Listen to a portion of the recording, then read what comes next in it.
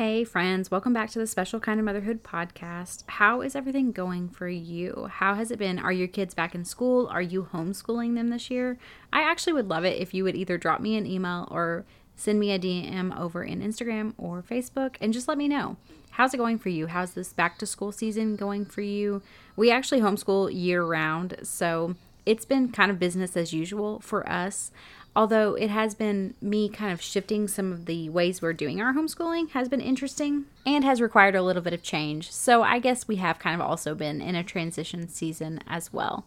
But I want to talk a little bit kind of in the same line of trying to manage the back to school rush and still keeping our kids with good healthy snacks, or if you're trying to transition them to better quality foods, then how do we do this when we're stressed out and overwhelmed with either picking up our homeschooling schedule again, or our kids are back to school and we're doing that whole rush and that whole picking kids up, dropping kids off, trying to provide them with meals. They get home from school and they're extremely hungry and you don't have a snack available for them. So then you resort to the processed stuff that you really don't want to be feeding them, but you're stressed out and you don't know how to get ahead of that. I totally get it. I have been there before, and I want to share with you today some things that have helped me. So let's go.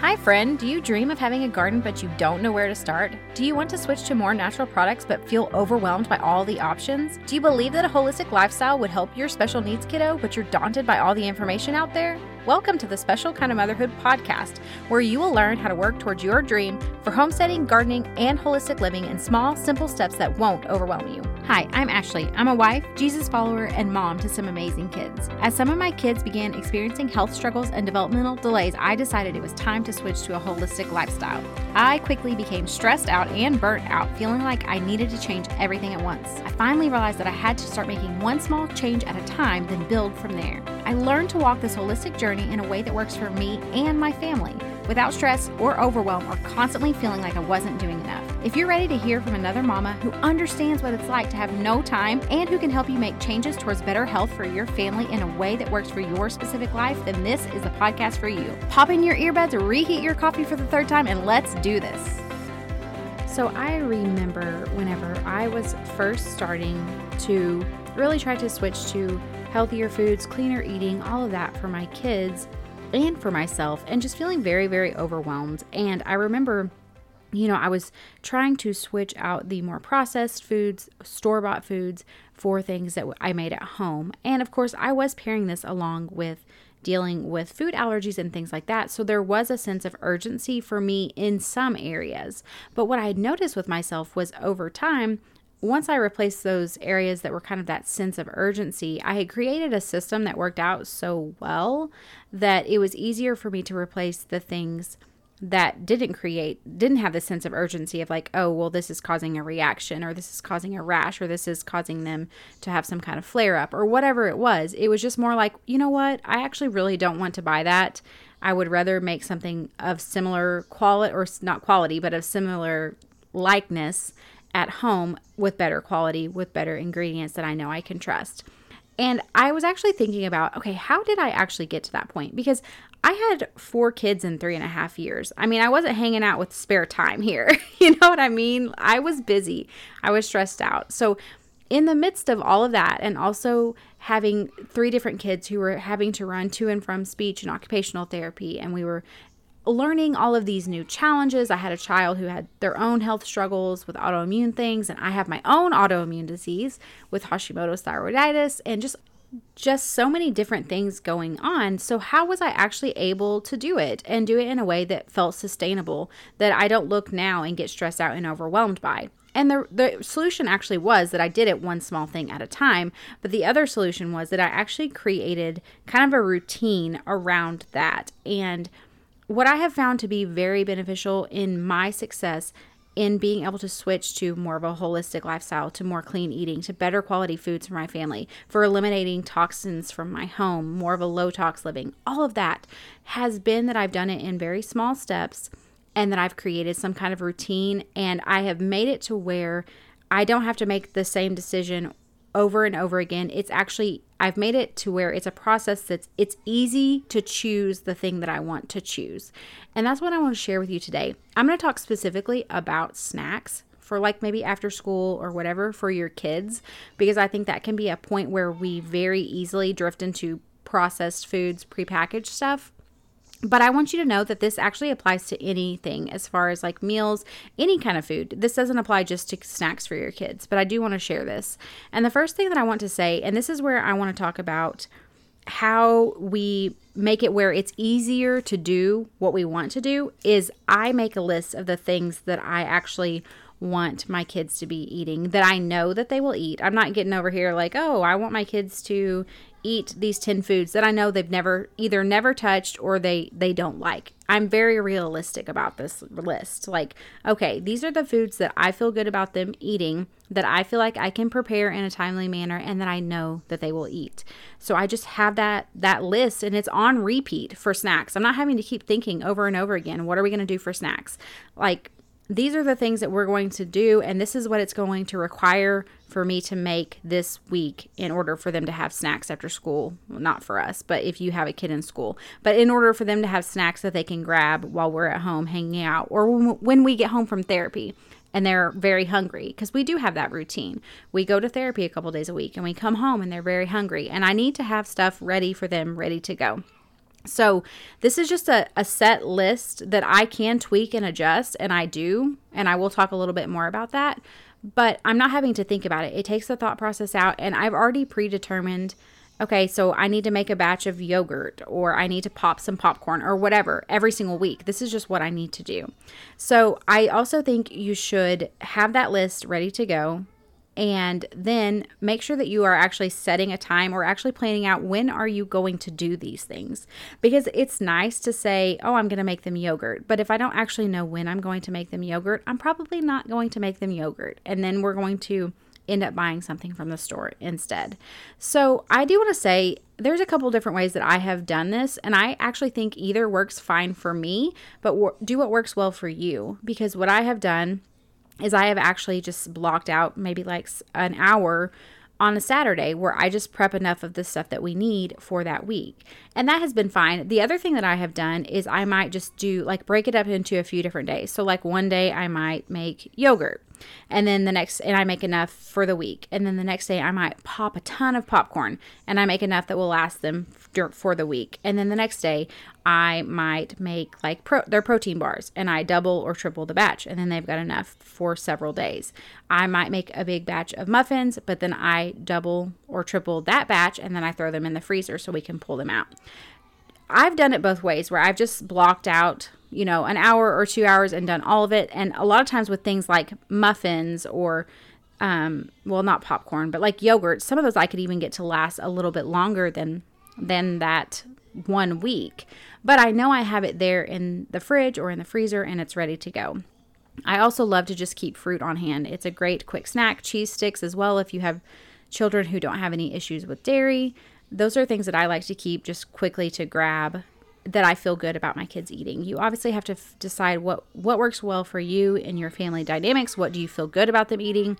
Look at any kind of dietary challenges that they have, any kind of food sensitivities, all of that.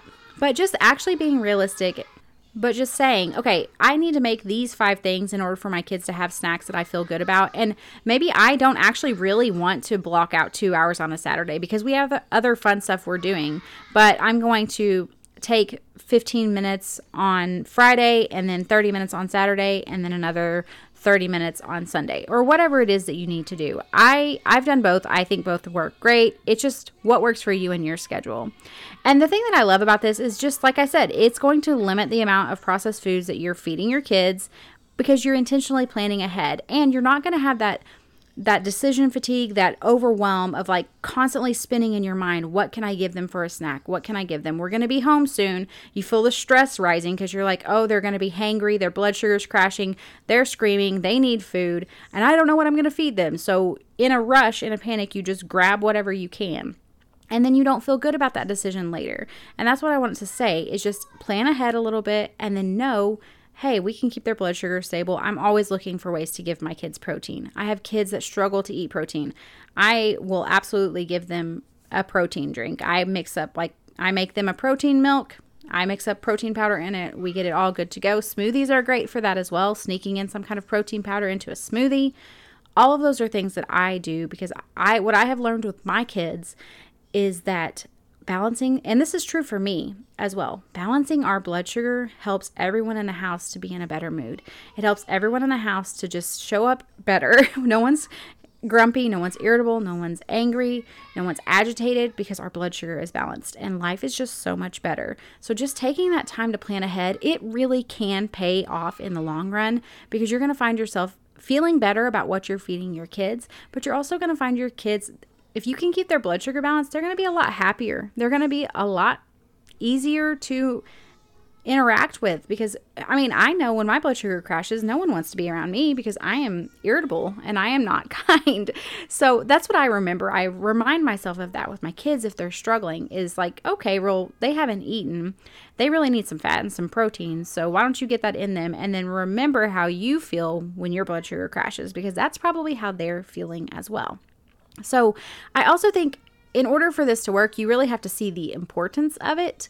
And you have to decide, like, do I really want to replace these foods with my kids? Does it really matter to me? Is it really important to me that I'm giving them good nutrition, that I'm balancing their blood sugar? And I think if you can just try it for a little bit of really giving them, like I said, you're making sure they're having fats and proteins and all of that stuff, and you're being consistent with it, you'll start to see a change in their behavior as well. And that really helps to motivate us like, okay, this is benefiting them as well. Like I can actually see the real-time results of this. And I just have found for me, keeping that set list, it just helps me to avoid that decision fatigue and that overwhelm.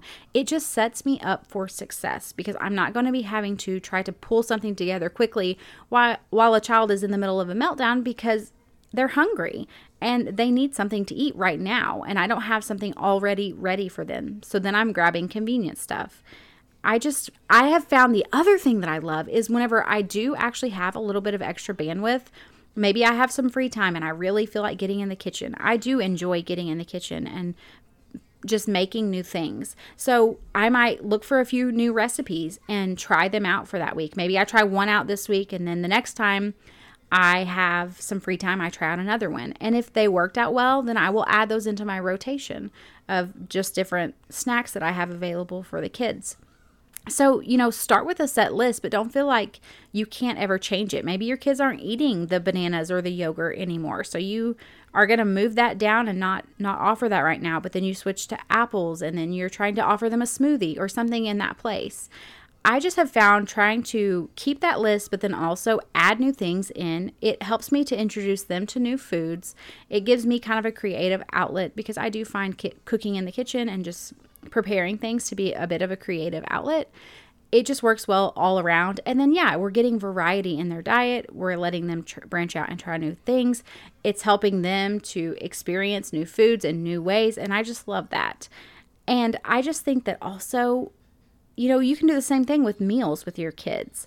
So if your kids have some kind of food aversion and they're not necessarily going to eat exactly what you have made for the rest of your family, because I get that. I have kids like that.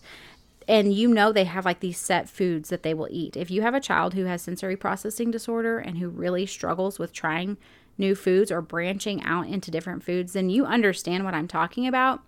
And, people will say all the time, well, they eat what we make. And I just don't. For my kids, I know this is not an act of defiance. This is truly sensory issues for them. And so I try to make food a safe place for them. It's not a place of battle. It's not a battleground. It's not a place where I'm going to force them or traumatize them. I want them to feel safe with what they're trying, which is why I've mentioned before, I love the garden. One of my kids was literally walking around munching on raw okra the other day because we picked it out of the garden. This is a kid who he's not willing typically to try new foods. And this is the beauty this is why this all works together, is the garden and just creating good foundations for your kids, good relationships for your kids with food, making sure that there's food there for them that they feel safe about. But my point is with this is if you live that same life as me, then you understand that a lot of times you may be having to make your child something different than what you're making for the rest of the family. And there's no shame coming from me because I have to do the same thing, because guess what? My kids need to eat. And this is not an act of disobedience on their part. It's just something that they truly have a struggle in that area. And my goal is to support them as best as I can for them to have success in the future. So do the same thing with their meals. If you know they will eat peanut butter and jelly, you know we have gluten-free dinosaur nuggets that my kids will consistently eat. So do the same thing. Have those meals on a list that you're not having to think about. Rotate them out. Try new things when you have the extra bandwidth.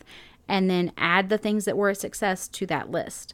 I will always encourage you as well to grow a garden, because I think it is just a wonderful way to just naturally have your kids become open to trying new foods. Like I said, my child, I don't like okra. I actually grow it for my husband, not for me. And so I was just shocked when I saw my child walking around just munching on raw okra. And actually, I've seen him do it 2 days now. And so I'm just like, yes, this is the beauty of it, because there's no way if I cut it up, put it on his plate, and try to offer it to him at a meal, there is no way he would have eaten it. And so anyways, I just have to throw that in, because I just want you guys to understand how much of a breakthrough it can be for your kids in trying new foods. It's extremely powerful. So I always have to throw that in anytime I try to talk about food, feeding our kids that have any kind of sensitivities or anything like that, food aversions, anything. So the other thing I want to share is the way that I actually try to be very successful with this is that I always make sure as well, like I have this list. I have this list of snacks that I am going to have available for my kids. I have this list of meals and foods that I know they will consistently eat. I always make sure that I have my pantry stocked with the supplies that I need to make these things, because this is also, again, setting myself up for success without me having to think about it. There's no obstacle to overcome in order to make these foods happen other than me setting out the time to do it, because I already have everything I need here and ready to go. I don't have to say, oh, I can't do it because I have to run to the store and I don't have time. It's here, it's ready to go. And the great thing about this is also doing all of this, I have found to be a great money saver. You know, I can get my kids one of the foods that my kids, and I do occasionally still buy them for them, but not often, that I would buy in the past would be Z-Bars. They're gluten-free.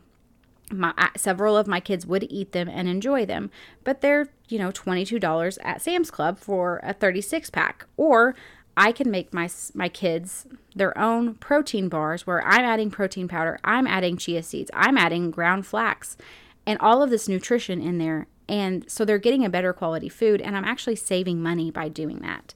The same with like a peanut butter and jelly. I can make gluten-free bread and then make them like a Uncrustable out of that for a fraction of the price. Plus, I'm able to customize it to the fact that they need it to be gluten-free. It has just been such a money saver for me to actually just take this little bit of time to intentionally plan, to set up a routine, to set up a system of this is what we eat, and then I prepare it myself versus us going and buying bags of chips or bags of snacks at the store and things like that. And that's the thing, is so often we think, oh, if we are trying to eat cleaner, we're trying to eat organic, we're trying to clean up the products we use in our home, it's so much more expensive. And you're right, it absolutely, in some areas, it is more expensive.